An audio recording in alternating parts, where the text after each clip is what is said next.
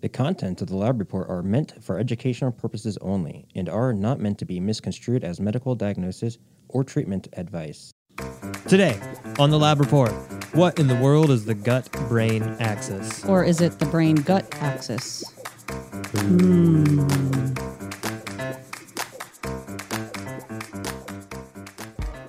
The world of medicine can be challenging. Clinicians and patients are always looking for more options, more effective treatments, and in the end, more answers. Functional and integrative medicine focuses on addressing root causes of disease. Here at Genova Diagnostics, we've watched this field evolve and grow for over 35 years. We've not only adapted, we've led. Join us as we talk about functional medicine, laboratory testing, and optimizing health. Welcome to the Lab Report.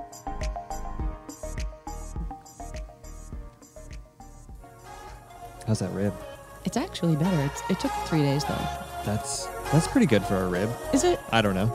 Hello! Hey, Michael Chapman. How goes it, Patti Devers? It's going well. My rib is better. That's excellent. That's excellent news. Thank you, and welcome to the Lab Report. Minimal impact to the exercise as well, huh? I know, only 3 days. That's not bad. I know. That's not bad. Mm-hmm. Right back at it. That's right. Anyway, this is a podcast by Genova Diagnostics where we talk about things like functional medicine, specialty lab testing, and integrative therapeutics, and a little something that we call the like. Well, if you like this show, thank you. And we'd really be thankful if you went to iTunes or Spotify and subscribed or rated and reviewed, download. Full of the things. Feedback, yeah. Yeah, that would be much appreciated. That helps the show. That helps spread the word about all the work that we're occasionally doing here.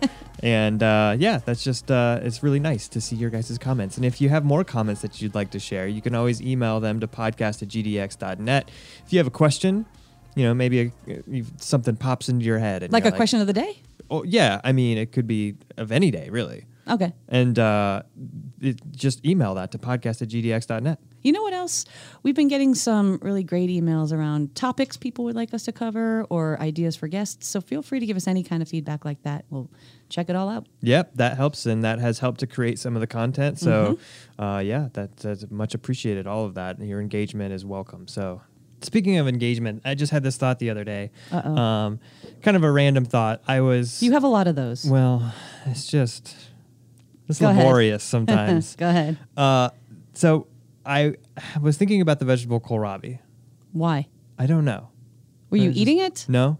Oh, no, right. I think I passed daydreaming, thinking about it. Yeah, it's a funny Okay. name. It's a funny word, right? Kohlrabi Okay. is it's just, I don't know where that came from. I'm sorry if I'm offending kohlrabi. But Alienating. the very next thought that I had was Nat King kohlrabi. Wow. So I literally I vegetableized his name. And I was thinking, this might be a fun game. Like, Did this take you down the road of vegetabilization of names? It did, yeah. And I was Okay. thinking, maybe we can have people, if they have their own ideas, I like this. and they would like to share them with us, they can submit their own vegetabilized names to podcast@gdx.net. Like Oprah Winfrey? Yeah, like that's perfect. That's fantastic. Okay. And Hallie Blueberry. Tina Turnip? Right. So you get the idea. Okay. Benedict Cucumberbatch. Nice. I'm on a roll. You're I like doing this well. game. I'm going to start emailing. That's So cool. today you're talking about Well, top down, bottom up. I'm all Speaking of confused. questions, Go and ahead. speaking of getting the question of the day, there was a question of the day that came through. Okay.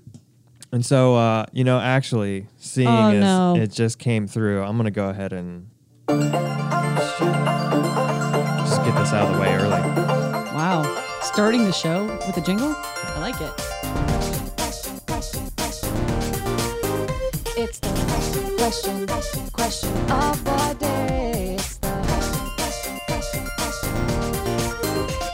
the question of the day. Yammy Davis Jr. Good one. That's an interesting one. It's the fancy one. It is the fancy one. So I received this question the other day. I just thought it was really interesting. Right? Okay. Shout out to the brand managers at Orthomolecular, because we talk about starting in the gut. When in doubt, treat the gut, right? And you can start with a stool test. But we've also talked a lot about the gut-brain axis Mm-hmm. and how much connectivity there is between what's going on in your brain and the gut and vice versa. And then we've also talked about the clinical utility of HPA axis dysfunction and all the things that are related to HPA axis dysfunction, how it affects your hormones, your sex hormones, your thyroid. Like, it's a big deal, right? Okay. And so the question that I received was, well, what's your orientation? Do you start with the brain or do you start with the gut? Do you start top down or do you start bottom up? And this was this hit me. I was like, man, this is like a fireball question. All right. You know, at the end of the day, I was Okay. like, I couldn't even. It stopped me in my tracks. All right. Well, let me see if I can. Embers everywhere. Let me just parse through some of this Elvis parsley. So we know that this is a bidirectional axis, the gut-brain axis, right? Let's just start there. Number 2, notoriously, when you and I have had debates about things in the past, we've done We almost don't 70 debate. shows. We've had 70 shows. Yeah. There are some debates. And if it's something that, what if it's both? Or it's like a chicken or the egg? You notoriously solved the chicken and the egg problem did. by talking about something called a pre-egg, which I'm not Yeah. even getting into, or the pre-chicken. pre-chicken, which Yeah. is actually the egg. Right. You might want to go back and review that and how Michael Chapman solves some of these conundrums that actually don't have an answer. Turns out it wasn't that hard. No. Okay. pretty definitive. Well, I look at this question as kind of similar because you can ask anyone. Someone will say brain, someone will say gut. Most people say it depends. Most people will say you do both at the same time because they're so intermingled and there is this bidirectional axis. It's tricky. Well, maybe we should talk a little bit more about that. Maybe we should explain that because you're talking about this axis. So what's going on? Like gut-brain axis, whatever. I've heard of such a thing, but Fake I don't. news? That's not fake news. This is real. But how is this working? Like what is going on in your gut that affects what's going on in your brain? Like give me an example. Papaya Angelou. See what I did there? I saw it.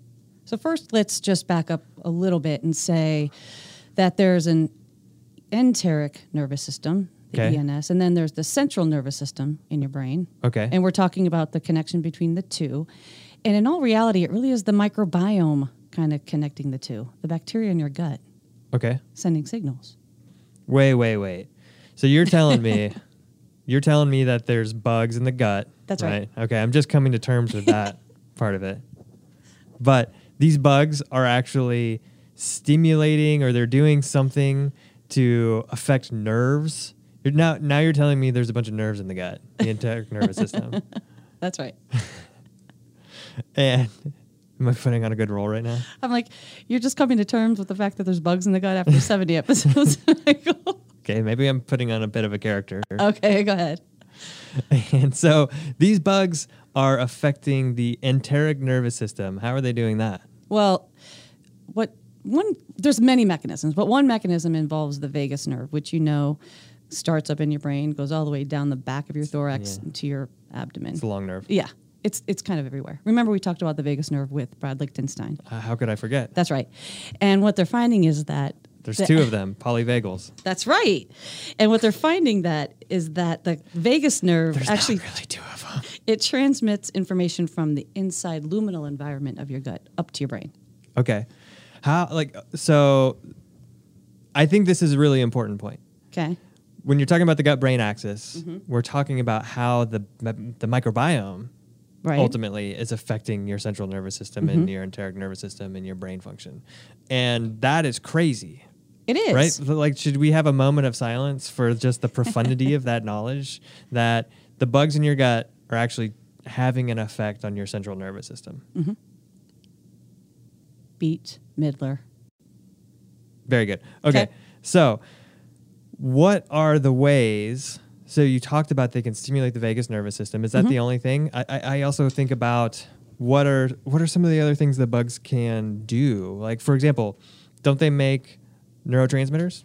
Yeah, actually, they make a lot of our neurotransmitters. They make things like serotonin and GABA, even things like epinephrine and norepinephrine, I believe. Is that correct? Yep, and Okay. BDNF. It's BDNF, brain-derived neurotrophic factor. We can never forget about BDNF. And those then enter circulation. They go across the luminal membrane. They enter circulation and can have an effect in our systemic regulation and our mood. That's right. That's right. So the bugs in your gut are making neurotransmitters. Surprise. And affecting your mood Crazy. and a lot of things in your brain. crazy. You need another moment? You okay? I think I'm good. Okay. Well, the other piece of this is that some of the things the bugs make, which, we've done a whole episode on that, short-chain fatty acids, for example. Remember, we talked about the bacteria ferment fiber to make these short-chain fatty acids, things like butyric acid, propionic, acetic acid.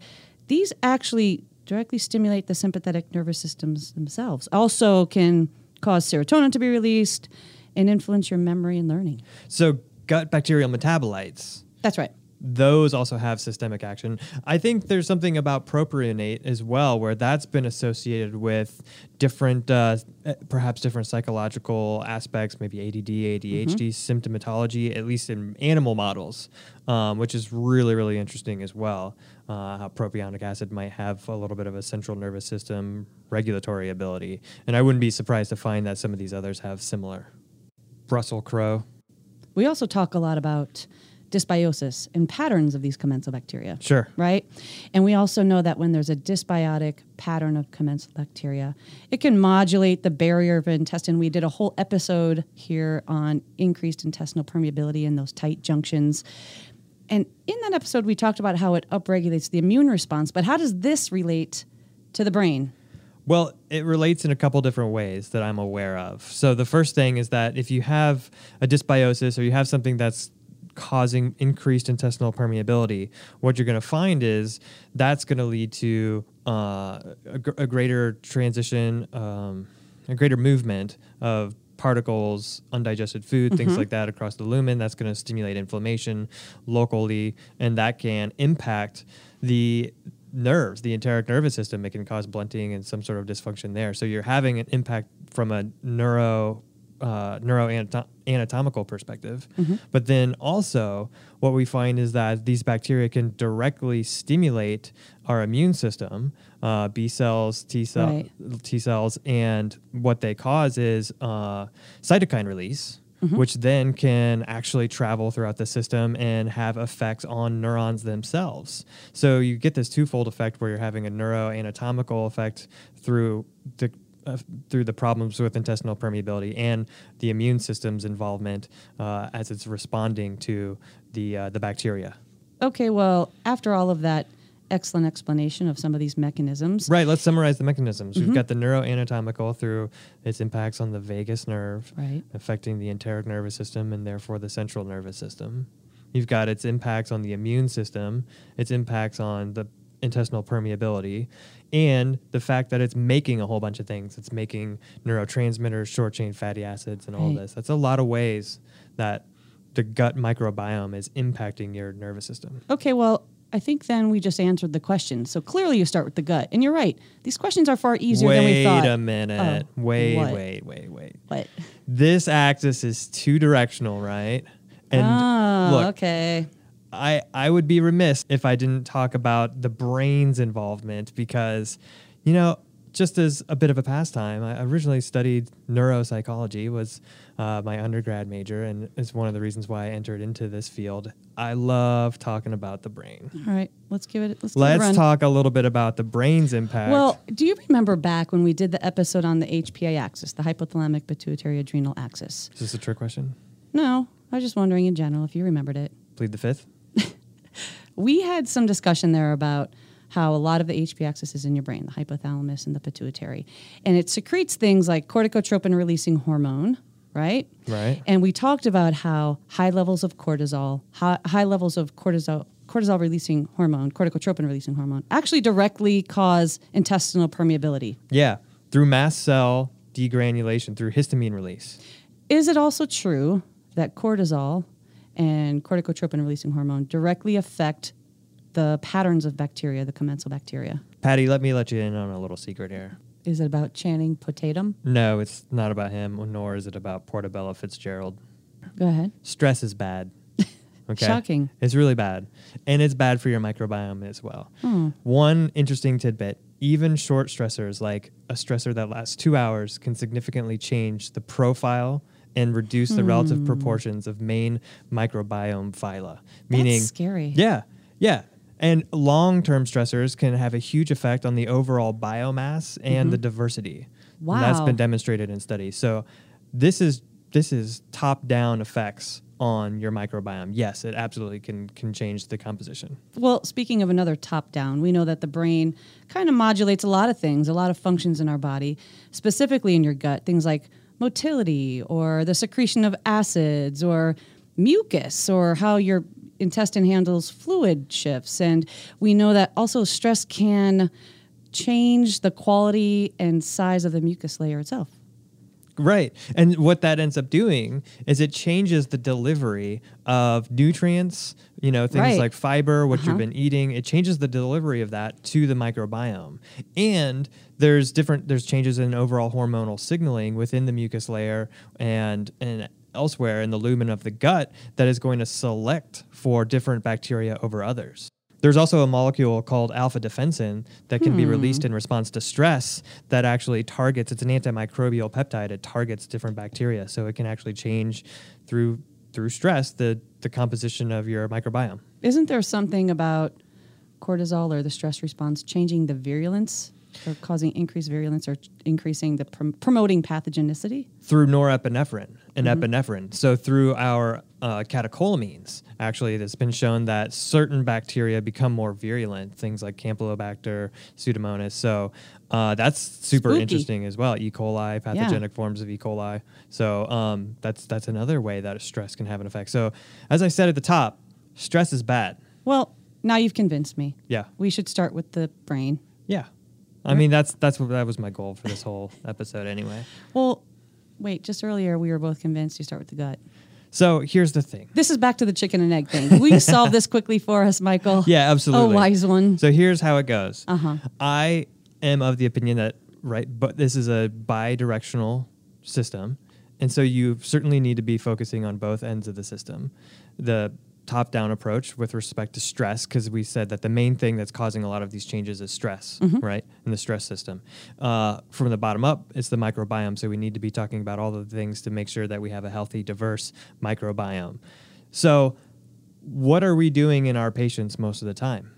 And are we addressing both of those things? I think that's where we can improve as clinicians because, to be frank, I think a lot of us are understanding the importance of gut health and gut function, and we do start with the gut.